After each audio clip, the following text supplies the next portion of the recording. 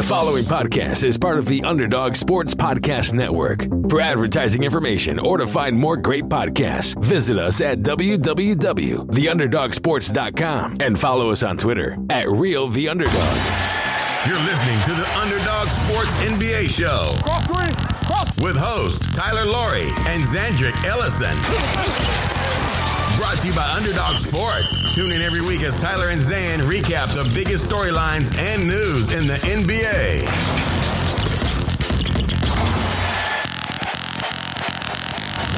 Welcome to episode 181 of the Underdog Sports NBA Show. I am Tyler Laurie, and I'm joined as always by my co-host out in LA, Zandrick Ellison. Zan, how are you today? Good. We're on the heels of a historic week. Media lapping up the Steph Curry three-point record. Were you watching live? Did you see it in hindsight? What did you think of Steph Curry breaking Ray Allen's record for career three-pointers? I did, in fact, see it live. And I think we have similar thoughts. We actually have not discussed this prior to the show, but it sounds like you kind of thought maybe the celebration was a bit over the top. And I also found myself feeling that way because I don't think we need an arbitrary kind of like benchmark to celebrate Steph Curry, especially because like there's like some chance he finishes with like 4,000 plus threes. Like the distance he's going to put, I think, between him and Ray Allen is going to be a ton.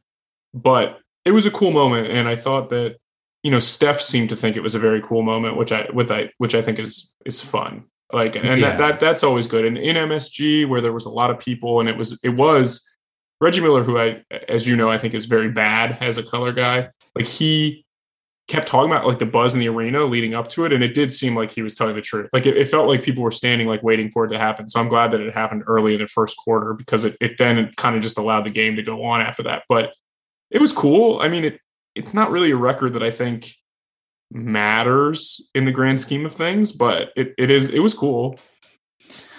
I have the exact same thoughts as you, where it's like Steph Curry is like incredibly likable and easy to root for. And you're right. Like we didn't need a 3-point record to know that he's the best shooter of all time by a good margin. And that's what's so amazing about him as a player is like, there's very few sports debates that are not debates at all, you know, where it's like, who's LeBron versus Jordan, or even like skill set wise, like who's the best rebounder ever? It's hard to say because, you know, is it Rodman or is, you know, Will Chamberlain put up 45 rebounds a game or whatever. And almost any sport, you could quibble about things. Who's the greatest NBA shooter of all time? I think is one of the few that is like, there is no debate. Yeah, I think like old guys would like throw like Larry Bird into the mix. And one of the things I did say to one of my friends last night is like the 3-point line's only been around since 1979. And coaches, you know, even through like 2005, 2006, 2011 were like notoriously stupid and didn't want to shoot threes. So like, obviously there's a little bit of context to this that needs to be added, right. But I don't think that there's a credible argument for anybody else, really. And by a good margin, I mean, like we were saying, the one thing we did text about was Steph Curry in this season is considered the MVP favorite, is shooting 40% from three, and that's his lowest ever. Do you have his odds right now on? Let me look at it. There was a straw poll that came out that said he's the overwhelming favorite among voters right now. And that's just projecting not projecting forward. That's just saying right now, if the season ended. And we can get into that. As I look up that on Bovada, Steph Curry plus 120, well ahead of the field. But before we get into that, I want to talk about the record two things that I wanted to like bash the record. Same thing that you alluded to, but like aggregate total number of threes, like did anyone know what the record was? Is that like a magic number? No. If you had even asked me, I think I knew. So the build up to this over the last couple of weeks was kind of big for some reason. And I even thought, like, I was looking at The Athletic and I was like, man, there's like a bunch of articles about like Steph Curry like changing the NBA as he like approaches the 3-point record. But like, I knew Reggie Miller owned it at one point, and I knew Ray Allen broke it. But if you had told me that the record was like 2,000 or the record was like 3,500, I don't think I could have argued. Yeah, because I had no idea. Basketball's the one sport where we really don't count total stats in that way. Like you talk about only scoring total points, right? That's right. That's it. But like scoring leaders for the season is per game. Assist leaders is per game. Like we kind of know those numbers and we get excited about like a triple double. But no one knows how many threes does Steph Curry shoot in the average season? Like no one really knows. Do you know what the record for threes in a season is? You know he holds it, but do you know what? Well, I would just extrapolate and say if you hit 5 a game, which is like what they do nowadays for 70 games, is that appropriate? 350 or whatever? Is that right? His current record is 402. So yeah, 350 would be pretty good. I'm fairly certain that I think he has like all the top records of like 3-point seasons. I don't know. I could actually check this, but he's on pace for 440 this year, which would blow his own record out of the water. Right. And then maybe we'll start learning those numbers in the future. And then your other point, it's like, they just shoot an S load more threes now. So it's not a surprising record in any way. And the fact that I think James Harden is like fourth on the all-time fourth all list time. right I saw that this morning and I was actually pretty surprised. Like it's not because you don't a surprise, think of him but like he's a volume shooter and he's good at it. But like I think that record, that it's not like an unbreakable record, because I think there's probably 10 guys that are going to pass that record in this group because they're just shooting a lot more threes. Among them, James Harden is eventually. Hold on a second. You think there are 10 guys that are that are currently in the NBA that will end up with more threes than Steph Curry? Not Steph Curry, Ray Allen. Ray Allen. Oh, yeah, definitely. Like I think you could pencil in. Like it wouldn't even stun me if somebody like Buddy Hield ended up with more, or like Bradley Beal, like Damian Lillard, definitely. These guys. Lillard and Harden like almost certainly will. Like Lillard is at like 2,100, and I think Harden's like slightly more than that, right? Those guys definitely will. Luka, you would assume will. Eventually, yeah. If you shoot 10 threes a game, you're going to pass it. The question is Steph Curry's record?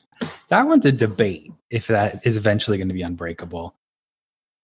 I don't think so, because eventually people might be shooting 20 threes a game. So I don't know. It's not unbreakable, but he may retire. He may retire with like let's just say he does get to 400 again this year. That would only be the second time that's happened. But it doesn't appear that he's like slowing down anytime in the near future in terms of like his ability to get and make shots. And he's a guy that could probably hang around for a little while, as long as he's not like doesn't fall off a cliff defensively, because he can make open shots, obviously. So like he could easily add 2,000 more threes, right? I mean, that's possible. He needs 6-7 seasons at 300 threes a year. He's 33 right now. 2,000 seems a lot, but like 12 to 1,500 threes. If he hits 400 even in each of the next 2 seasons, then like, you know, that's not even been hot right now. I mean, he's on pace to like put up these gaudy numbers. I mean, relatively hot. And then he's shooting 39% from 3. It's his 39.9%. Like you said, it's the lowest of his career if you throw out the injury season when he only played 5 games. But like he's shooting 14 threes a game, which is the most of his career. I'm sorry, 14 per 36 And you minutes. made the point too, like earlier, like what if, you know, he was able to do that right away? You know, like what would this record be if, you know, because they, even on the Steve Kerr Warriors, when he started, like they weren't shooting 15 threes a game per guy. You know, like now we've embraced that, but he could have been putting up even gaudier numbers if they like unleashed him earlier. I was trying to check and see if LeBron was going to break this Ray Allen mark, because I think that would be interesting, because that's just like a clear, like average shooter who's just hanging around. So he has 2,023 made threes. So he's not going to break it, but he will finish in the top 10. If he's not, I think he's like 12th right now, maybe. But yeah, again, that's just like, but like a guy like Trae Young or a lot of, I mean, there might be more than 10. Trae Young's definitely breaking it, because like those guys like Trae Young, like Luka, and then like some guys obviously coming in that are going to be really good shooters, like they're all going to shoot 10 threes a game for their career. Like that's just what is going to happen, right? What about Russell Westbrook? Is he even in the conversation? Because I know he shoots a decent amount of threes. LeBron is 11th in career threes. Is Russell Westbrook in the conversation? What are you talking? All right, hold on. I don't know, because I thought he shot like, you know, 6 a game at one point. Which would be a lot. Let me tell you the active players currently in the top 50 for 3-point makes: Danilo Gallinari, Nick Batum, Lou Williams, Danny Green, Trevor Ariza, Kemba, Eric Gordon, Melo, Durant, Wes Matthews. Like J.R. Smith is 16th. You know what I mean? Like this is just a total different era. And it doesn't take anything away. And those guys, like the J.R. Smith era, is not even this era. So, the guys who are just like checking it up, like you said, Buddy Hield. Kyle Lowry's 17th, right? And that's not a guy that you think of as like a volume 3-point shooter. I think we're like Grinch on Christmas because I wanted to also throw some cold water on Steph Curry's season. Again, love the guy. Is there anyone more fun to watch? He's worse than Giannis and Jokic. Well, here's the thing. Probably Durant too. Honestly. So they did the straw poll, ESPN, and I think it was like 95 out of 100 people said they would vote for Steph Curry right now. And the odds reflect that, obviously, on Bovada. We mentioned plus 120 translates to 45% chance. I would fade that at 45%. Yeah. And so the other guys right now, Kevin Durant plus 450, Giannis plus 600, Jokic very low, plus 1,300. Insane. How is that 7% chance. How is that possible? I don't know. His numbers are off the charts again. I think it's a seed thing, but the seeding can change pretty quickly. And this is why I think I wrote a little post on Reddit, shameless plug to myself. Steph Curry may be the MVP frontrunner right now, but recent history suggests he'll be an unlikely winner. And here are some arguments for this, okay? A little research for you. Sit back and relax and listen to this. Basically, the MVP trophy has become a young man's game. Back when stars used to play every game and every night and play 35 plus minutes, the average age of the MVPs usually went to like veterans. And to illustrate that, in the 90s, the whole decade of the 90s, the average age of the MVP winner was 30.8, and the youngest winner was 27. In the last few years, since 2009, that has dropped. The average age of the MVP is down to 25.7. And the reason for that is mostly, load management and resting. Like the young guys have the energy to play every night, heavy minutes, and the older guys take time off. But Steph has already won an MVP playing in less games. He played a good amount the years he won. And he hasn't played a lot since. And so to illustrate that, since his last MVP season, he's played 65% of the regular season games. And what's that number if you throw out? That's a good question. Throw out the 5-game season. Yeah. Then he averages 65 games a year. Oh, okay. Which is well below the 75. Oh, and the other item I mentioned, the average MVP plays about 75 games a year, which adjusted for COVID is up to about 78. So they play a lot of games, usually the MVP. So you're banking on Steph Curry not slowing down from load management. You're banking on him just staying healthy, which he hasn't in the last 5 years. And then you're banking on the fact that, Denver right now is the 8th seed.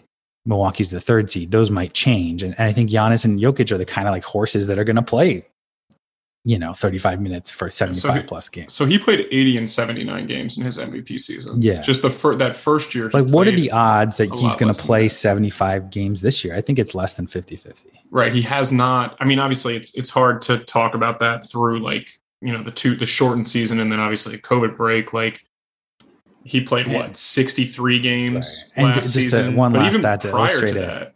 He'd be 33 if he wins. There has not been an MVP that old since 1999. I mean, there's only been one 30-year-old MVP set. Right. Karl Malone. You're talking about Karl Malone. Karl Malone was old. He was Steve 35. Nash was over 30. Steve Nash is the only MVP over 30. And that was what, 2000? That was like 2006? Yeah. So most MVPs are 26, 27, in sort of the young prime. Can I ask you a question about this? Like, is this not the perfect scenario for him to win MVP though? Like, I'm not necessarily arguing with you, but if we're going to talk about the MVP, it seems a little early, right? There's only been, I think it's 20. They've played 27 games after Tuesday night, but I think that first of all, this is like stupid, right? Because I can't get into the mind of voters, but like there is this thing about Jokic where like you basically have to like force people to vote for him, right? Like he can be the best player in the NBA on a nightly basis, and like people just don't want to acknowledge it because of like how he plays. I don't think it's his personality. I don't think it's because he's European. I just think it's because like he's on the West Coast, but he's also like, unless you purely like love passing, right? It's hard to like totally appreciate how good he is. And I think that's one thing. And then I also think there's voter fatigue Like Giannis has just done the same thing every night for like 4 straight years, right? It's I'm not saying. I just don't know. I'm not saying he's not going to win.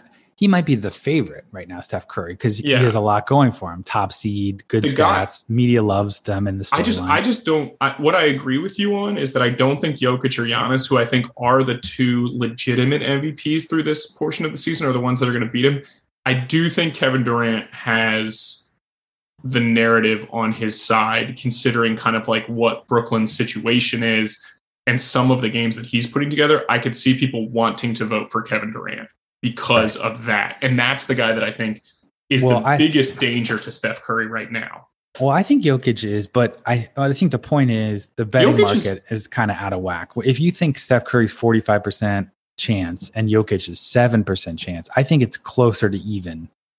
I think those 4 guys that we're talking about all have like a 20% chance. I think Giannis has the least chance for some reason. And I don't quite get that. And maybe I'm wrong because the Bucks start of the season was slower. They didn't have Drew. They didn't have Chris Middleton for a time. Now Giannis is out in COVID protocols as well. But like with those 3 guys healthy, they still haven't had Brook Lopez at all this year. But like with Middleton, Giannis, and Drew Holiday, I think they've only had 2 losses with those guys, and they very clearly played like the best team in the East. So like possibly if the Bucks just roll in the second, like after Christmas and into the second half of the season, maybe he gets more love than he's getting right now. But like, there's not a whole lot more that he could do. I think all these guys would, except Jokic. I think the 1 seed is out of sight. But like, if it's Golden State, if it's Brooklyn, if it's Milwaukee, that is a big feather in your cap. What happens if like Phoenix is like, what happens if Golden State hits a rough patch, right? And Phoenix just like runs away with the 1 seed, or like Utah runs away with the 1 seed, because like Utah is again incredibly good.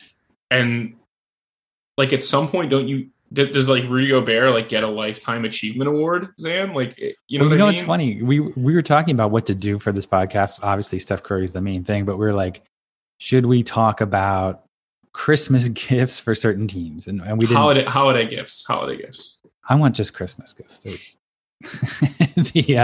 No, you're right. Holiday gifts. Although Hanukkah's already passed. Yeah, it's over. So those teams celebrating Hanukkah, they missed out on their opportunity to improve their roster. And I think kind of offensively, I did not have any Jewish players mentioned in the MVP voting discussion either. No, that is actually offensive. You should feel bad. But I was going to say for Utah, we'll just drop a few because we don't want to go through every team. But I was saying like what Utah should get this year are MVP votes for Rudy Gobert. I'm not saying number 1, but just put him on the ballot. Give him a top 5 spot because he's shooting 74% true shooting. Obviously not a high degree of difficulty, and he's also constantly in the defensive player of the year discussion. His team's constantly in the top seed. I mean, how is it not clear this guy is one of at least the 10 most valuable players in the league? But he's never given that respect. It's like amazing, right? Because like John Hollinger wrote this thing last year about how Jokic was 100% the MVP, but like I think he had Rudy Gobert. I don't know if he said Rudy Gobert was 2nd or 3rd. I can't remember if he had Embiid in front of him or not, but besides the point. And like nobody did that, right? And Utah is again trying to figure it out. Like we've talked about this kind of on the peripheries of the show the last couple months, is that Utah is kind of doing like what Milwaukee's did last year, where they're trying to figure out the right way to play and figure out like their issues in the playoffs during the regular season. But like at some point, Rudy Gobert needs more credit than just like defensive player of the year, because like they can't win without him. Like, right. And that's like the carrot they throw at him. Yeah, it's insane. And I'm not even saying that he deserves to win MVP. No, I had him last year on my fake ballot, like 5th. And I think that's about fair. But Dan, the balance of like what people think in terms of like, if you're a good offensive player and you're a good defensive player, like it's just, and I think it is fair to say that like offense is a bit more important just considering how the NBA is right now.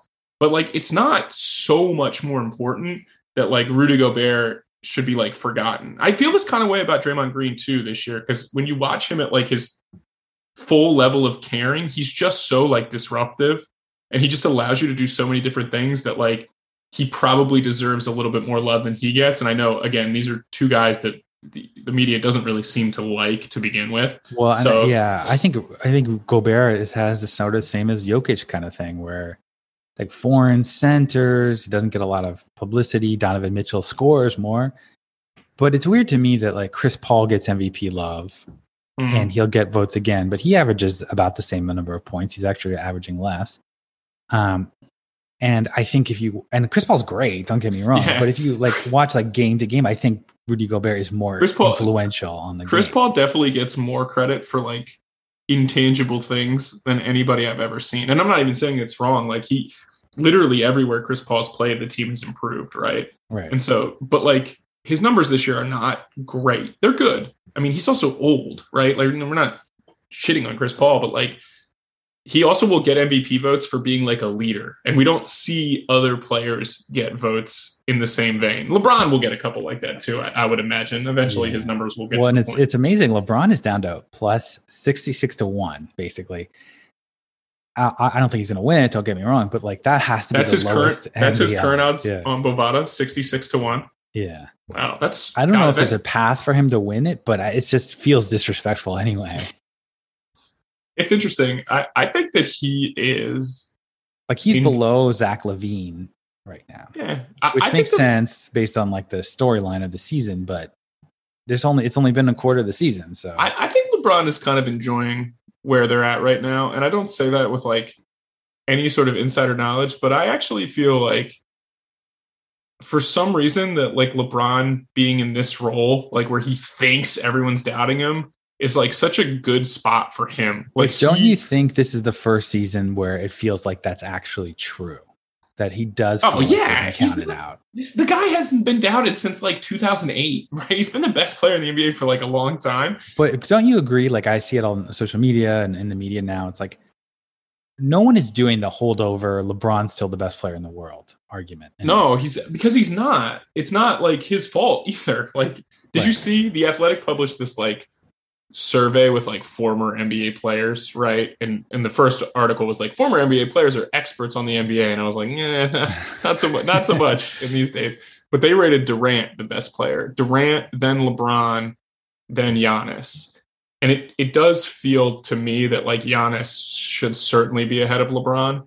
Mm-hmm. And then Durant obviously should be ahead of LeBron. And I do think Jokic should be ahead of LeBron, as disrespectful as that seems, because he doesn't have the same resume. But those three guys on a nightly basis, and Steph too, I think, are better than LeBron. Yeah, there is sort of the LeBron. And I think in a way LeBron benefits, because I agree with you. I think he's either fourth or fifth.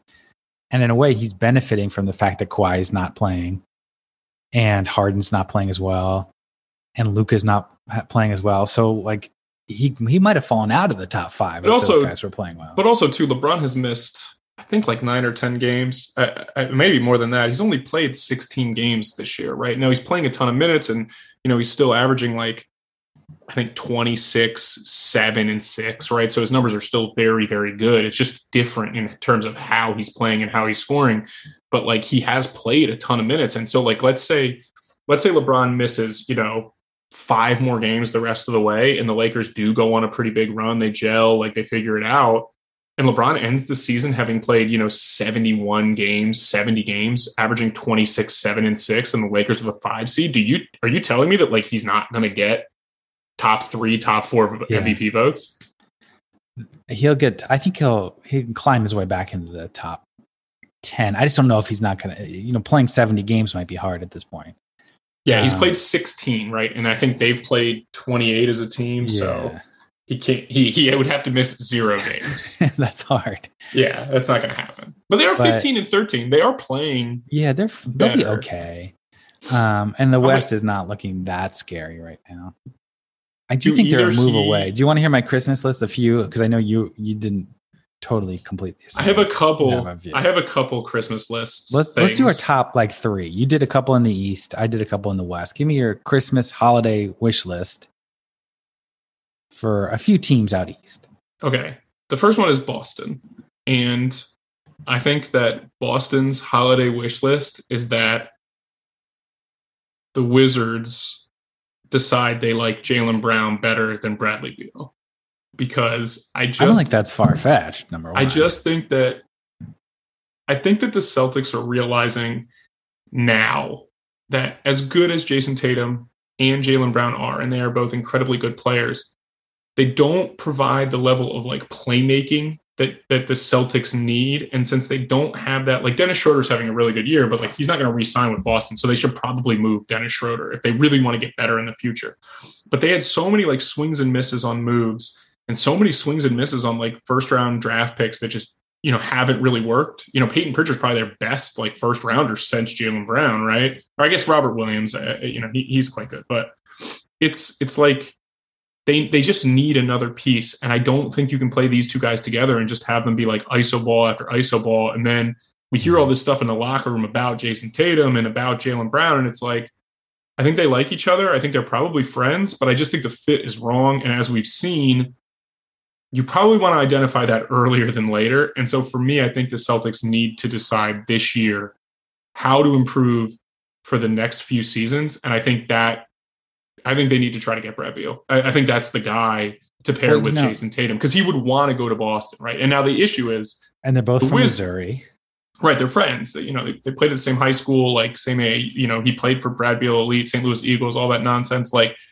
I just think that if I'm the Celtics, I've made my bed with Jason Tatum, I think, and I don't, obviously you're not moving him, and so if he's going to be the guy, I think you need to go all in on that, and. That's interesting. I think that's an overreaction because I think there's maybe a compromise move they could make to find like a third guy and keep Tatum and Brown. They don't have a lot. And I think Emeka Odoku is not doing a lot of favors because theoretically you would showcase some of your young assets, but he's like burying them. Like Naismith, 9 minutes a game. Peyton Pritchard looked good last year, 9 minutes a game this year. I mean, it's just like, who's trading for those guys now? And those would have been your carrots last year.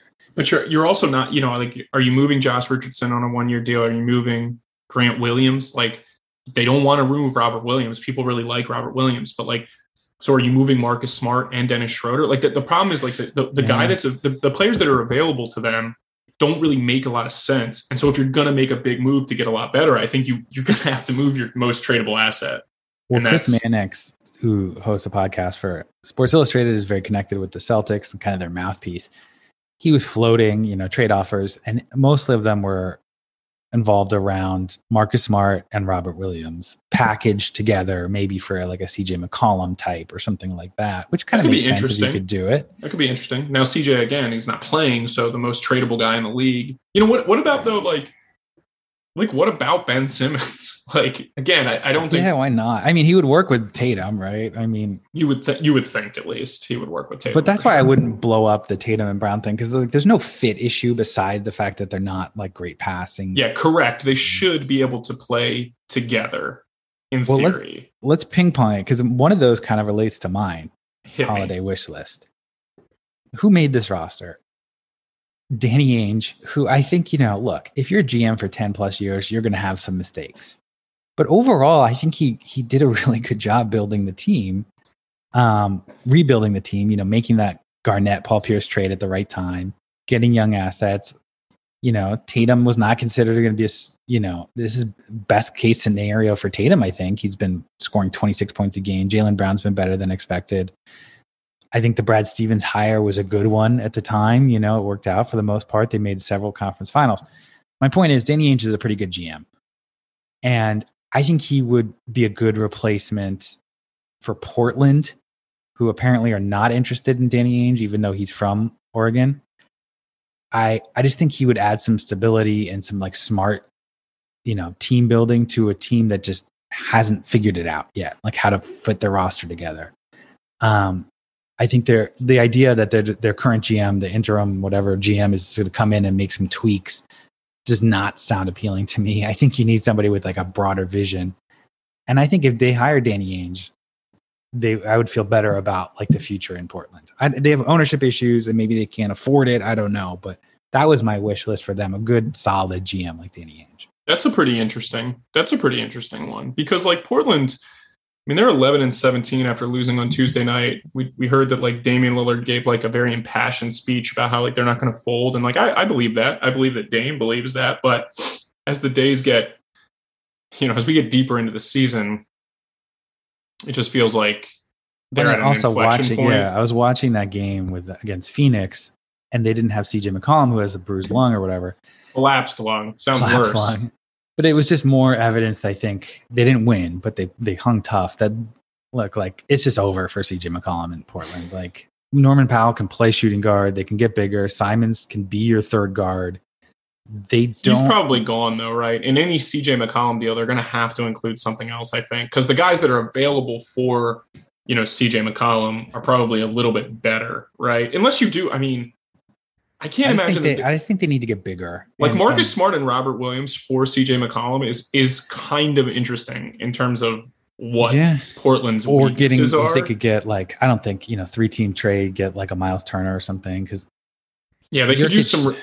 It's okay, but he's not aging that well right now. It looks like, and then he's young still. Actually, he's only 27. But I think they need to mix it up. I think they need to go bigger. They need a decent forward, and I think that's smart. I think that's what I would do for them. I don't know. CJ McCollum, I think, fits a lot of teams. I'm actually hopeful that he'll get a chance to like shine somewhere, because I think he has more in the tank than he's been able to show. He's been really good for like 5 years. I don't know, more in the tank. Do you want the next one, or you want me to give another one? My next one was that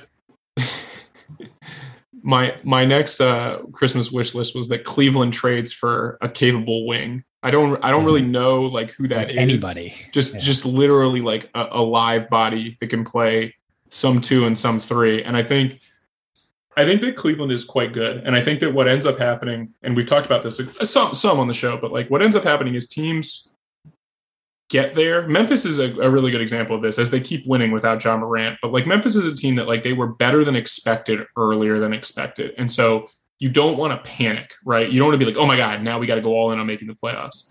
But at the same time, you also don't want to be too comfortable. And I think that Cleveland is in that boat right now of like, hey, Evan Mobley has a chance to be one of the best players in the NBA.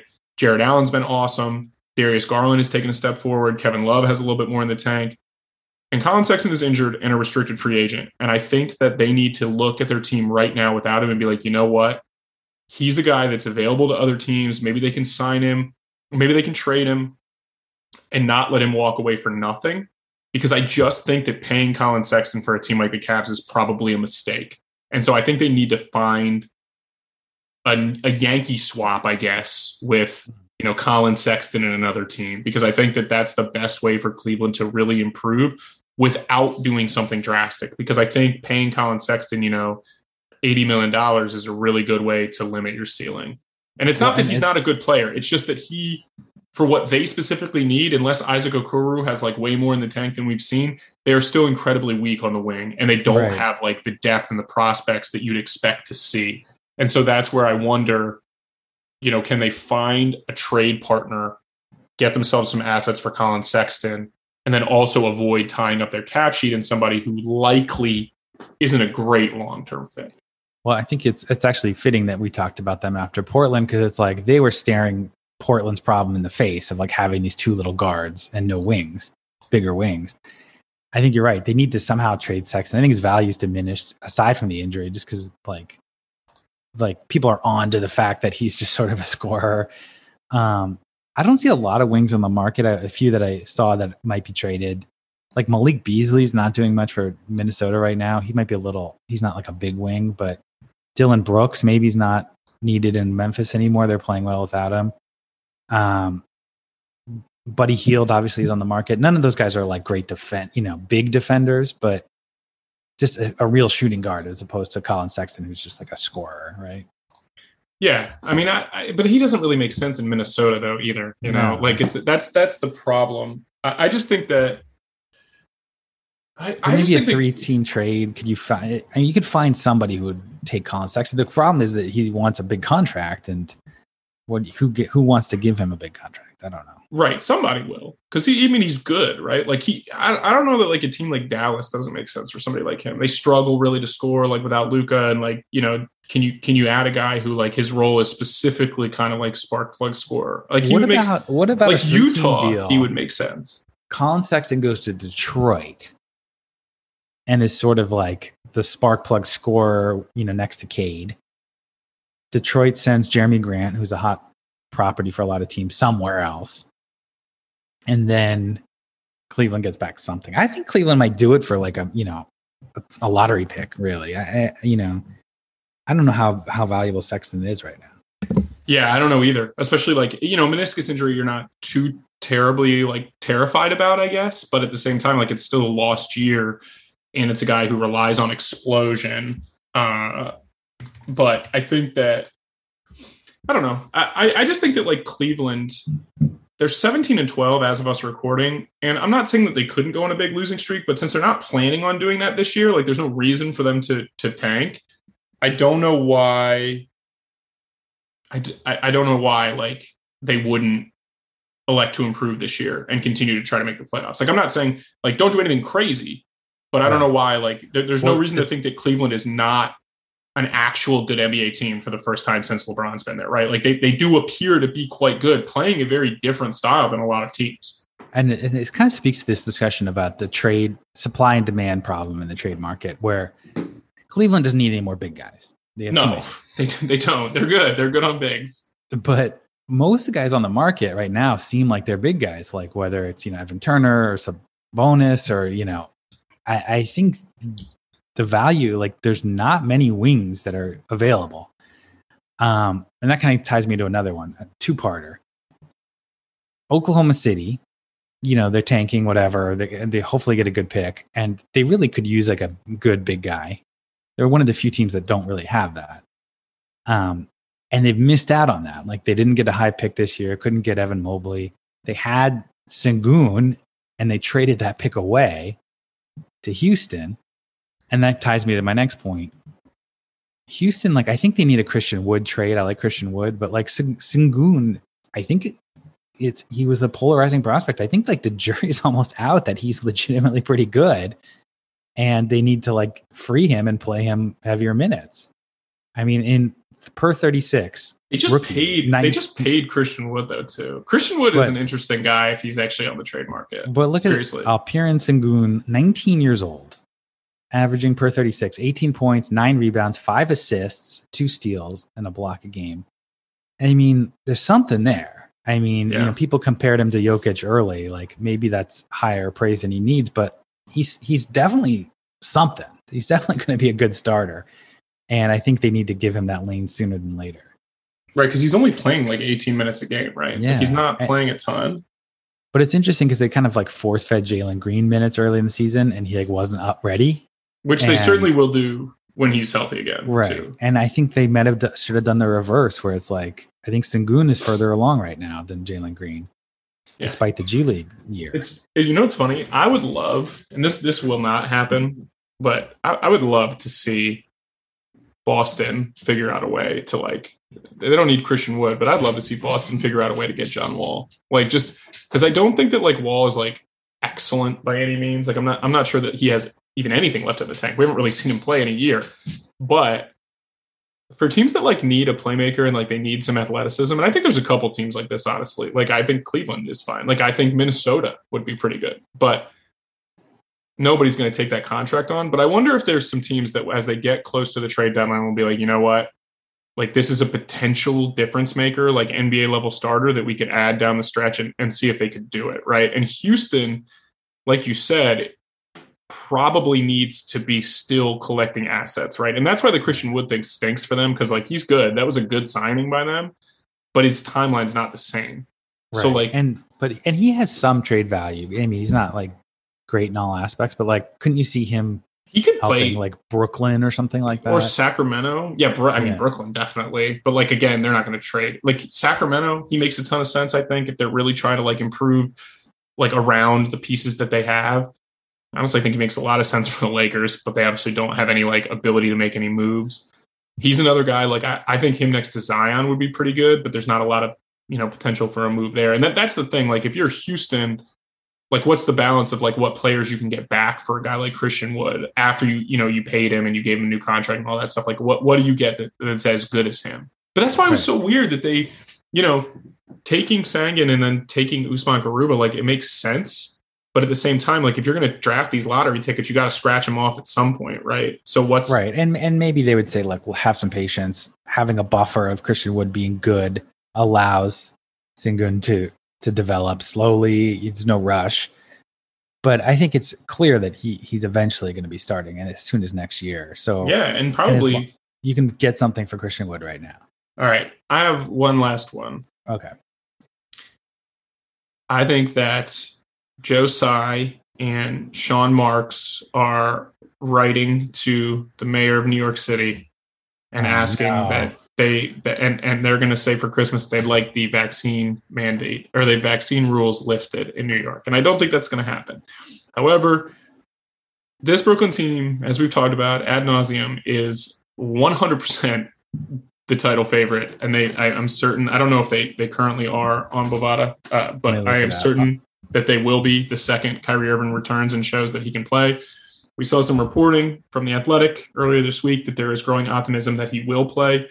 I don't understand how that's the case because it doesn't sound like the Nets are going to budge if he can't play in home games because he can still practice with them, right? Like he can practice in the Nets practice facility, but he cannot play in home games. So I don't know how it's going to happen, but I think now we're seeing this like media kind of push that it may happen, which I did not think was the case. So I don't know if they think that like Kyrie's going to get vaccinated. He said he would not. I don't know if like they think that like the New York City mandate rules are going to be different, but I do think that the Nets and their front office and Kevin Durant, I include him in their front office, I guess.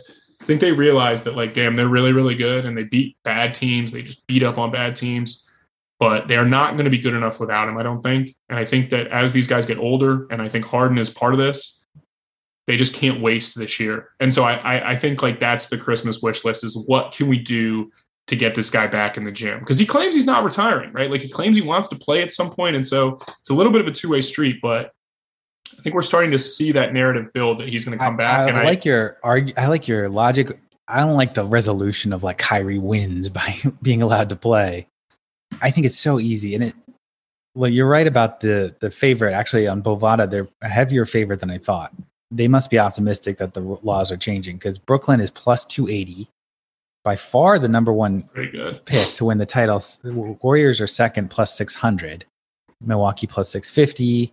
Phoenix plus 850. The Lakers down to plus 1100 now. So I think that there's some optimism that Kyrie's coming back. But yeah, I mean, it's crazy that like I see articles like, you know, Harden's been out too. It's like Durant heroically plays 40 minutes. He shouldn't have to do this. I mean, him and Harden, like the effort that those guys are logging, and now Harden is starting to play a lot better. He's still, there's still some like warts there, but he's definitely played himself back into like passable shape.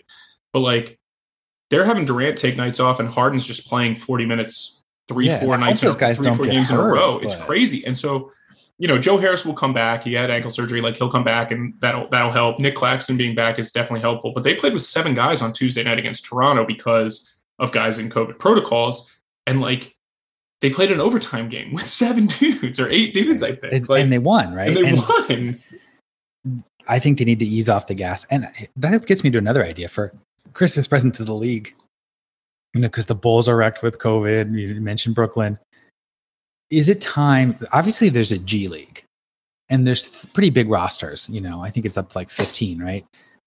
Is it time for like a practice squad, like the NFL has, like a taxi, like taxi baseball squad had this too, a taxi squad that practices away from the team, so you don't spread COVID.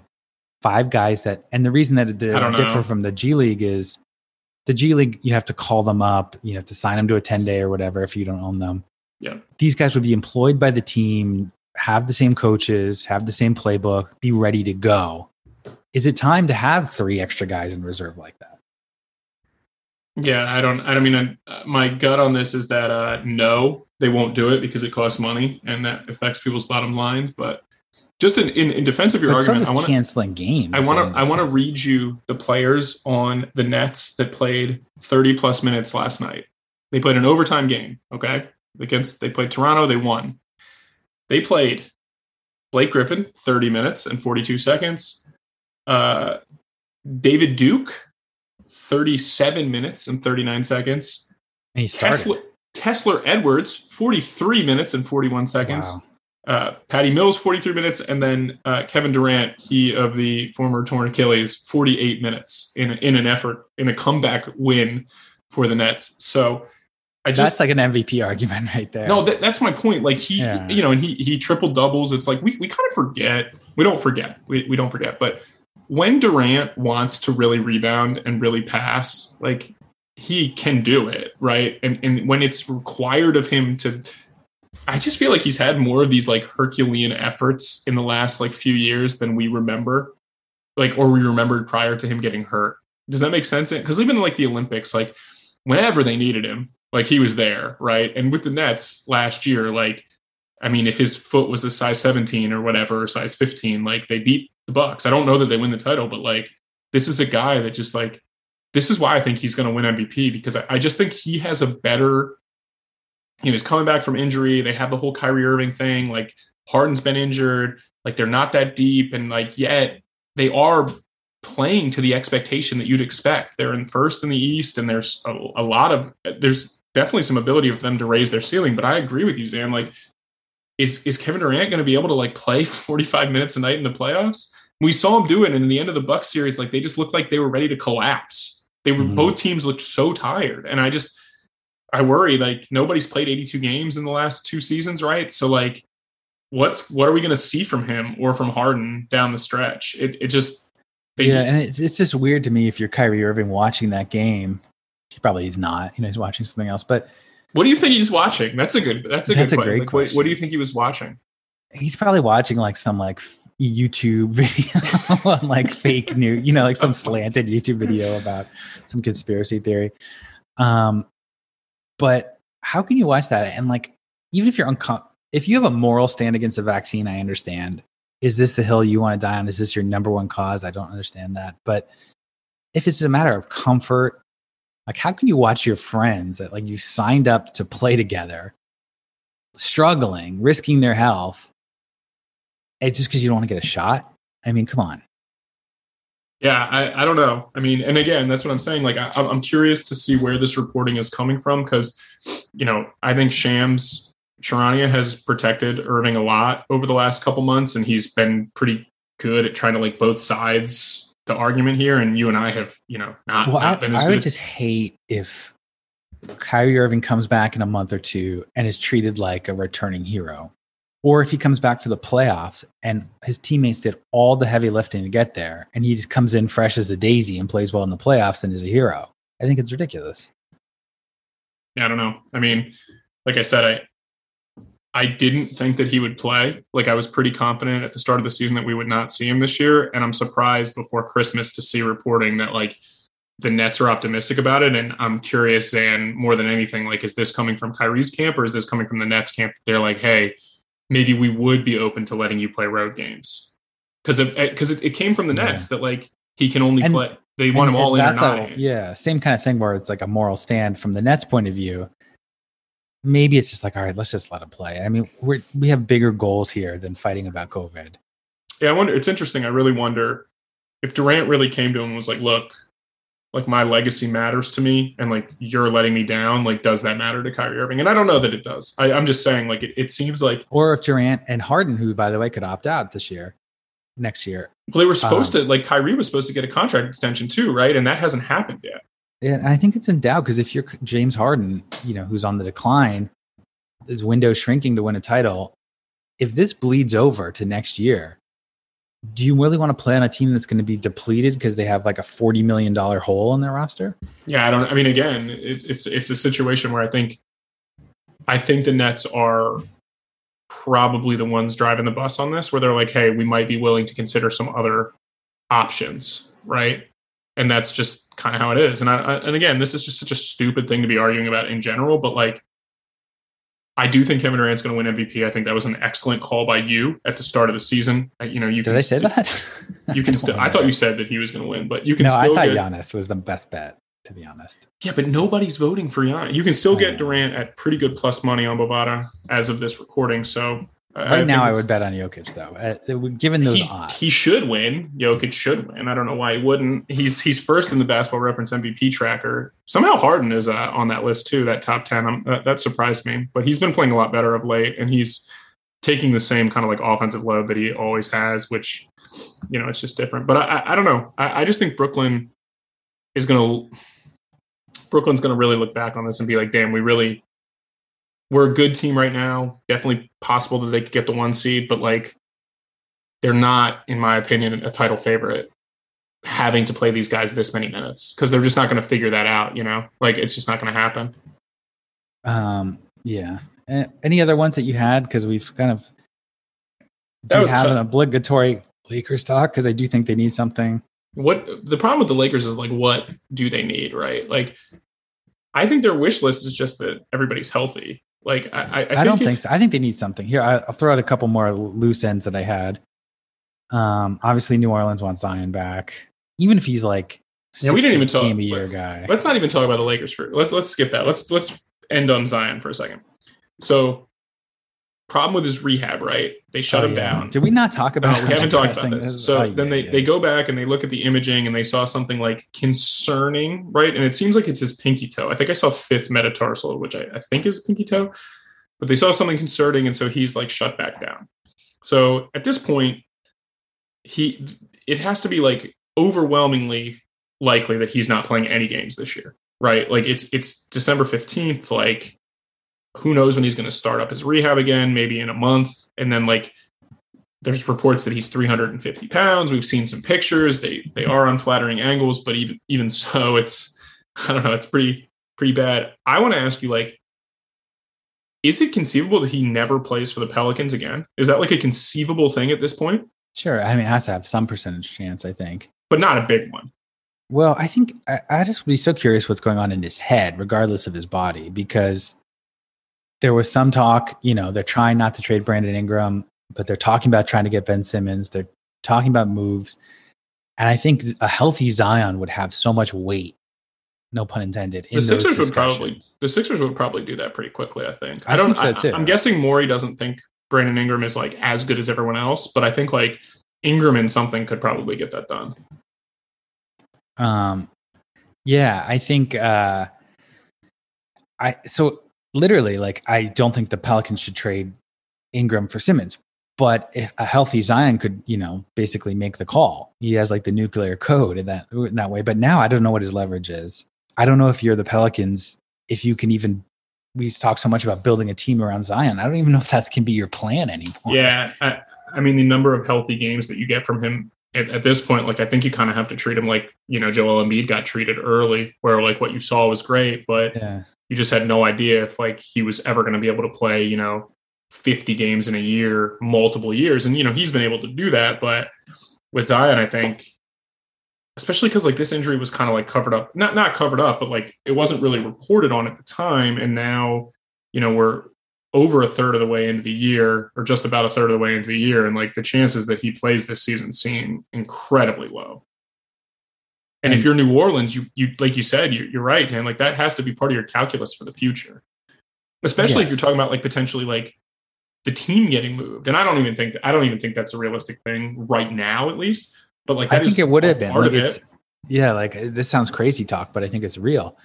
If Zion had lived up to the potential, and it was like he was an MVP candidate right now, and he looked like one of the most valuable players in the league, I literally think Zion could have moved the team. Like that's how powerful I think he could have been as far as a superstar, where he's like, I'm going to leave you guys unless you move to Vegas or whatever. My team wants to be in Vegas, or my team wants to be, wherever. I don't think he could have done that. Personally. I think he could have done that, but because they're on the ropes anyway, it's not like, but it's not his decision though. Like he doesn't own the team. No, but I'm saying if he gave him that choice, he's like, look, I'm a superstar. I've won MVP 2 times in a row. Let's just say he's like Giannis level. So you're saying then the Benson family, who is like the most important family in New Orleans, they're going to be like, sure, we'll move the team to Vegas. I think they would sell the team. Own it. Yeah. Why would they sell it? Then it doesn't. Then what does Zion being on the team matter to them if they sell the team? Because you would probably like double the price. Well, yeah. I mean, they double their. I mean, any NBA franchise now is going to be probably worth double who anybody. But this is all fantasy talk because we don't know if he's going to play. I don't know. Like 60 games ever. That's kind of the thing. I think it's.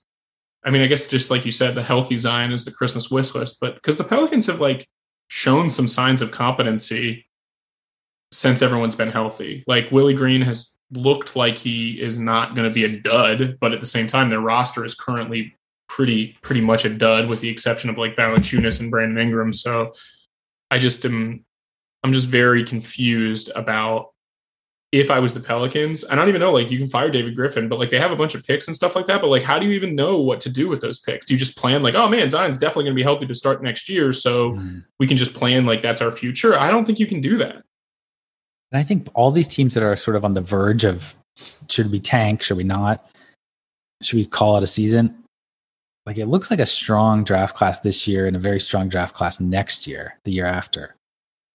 I think a lot of teams, it's only a quarter of the season, but I think a lot of teams are going to have that decision coming up where it's like, Portland's, the Spurs, I think New Orleans. Now that Jabari Smith has kind of showed that he can be included in that prospect list with Holmgren and Paolo Banchero, I think that you're right. I think that teams will look at it and be like, this is a really strong top 3, and then maybe even a strong top 5, depending on how you feel about some other, G League guys and some other guys in college that haven't gotten the fanfare quite yet. But I do agree that this does appear to be a pretty strong draft. Stronger than 2022, in my opinion, because Amani Bates just doesn't look quite like he's ready. But and then it's tough for a lot of teams like, Houston's been winning and Oklahoma City's won more than I thought, but they'll be down there. But like teams like Sacramento, where it's like best case scenario, we get into the play-in tournament and lose. Like, is that worth it? And it's hard to tank because they have decent guys. So, I mean, it's worth it to them. But let's wrap now. We'll talk. What do you want for the holidays? Can listeners send you something on your OnlyFans account or your Venmo? OnlyFans account. I don't know. Good games on Christmas Day. How about that? That's it. I don't really not world peace or anything. Yeah, definitely not world peace. I'm not. I want something that impacts me specifically. I'm way too selfish to want to help the world peace would not help you. No, it would not. So. You're an agent of chaos. Yeah. All right. Our podcast is actually sponsored by the military industry. People don't know that. God. All right. He is Zan underscore. You know what? Actually, I tell you what I want on for Christmas, real quick. Yeah. I want to go back to Sunday and have the F1 race director make a different decision at the end. Why does everyone care about that now all of a sudden? I don't understand. I've been watching this is my 3rd year watching, so I don't know. It's really hot. I want for Christmas. You didn't ask me, but I'll do it anyway. Yeah, that's true. Go ahead. What do you want for Christmas? I want some generous benefactor. I'll go 50-50 with them.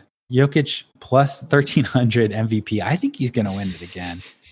Well, I think his stats are just going to be such monster stats by the end of the year. You can go on Bovada and you can place that bet on your own without any help. You can give yourself a Christmas gift. But he is Zan _Ellison on Twitter and Reddit. And you can email the show, zandrickellison@gmail.com. And like I said, next week we'll preview the Christmas Day games and talk a little bit about what, because this is kind of like what people think is the real start of the NBA season. But other than that, we will be back next week as always. And Zan, it's a pleasure. Take care. Thanks for listening to the Underdog Sports NBA Show with your hosts, Tyler Laurie and Zandrick Ellison. Tune in next week for more NBA storylines and news.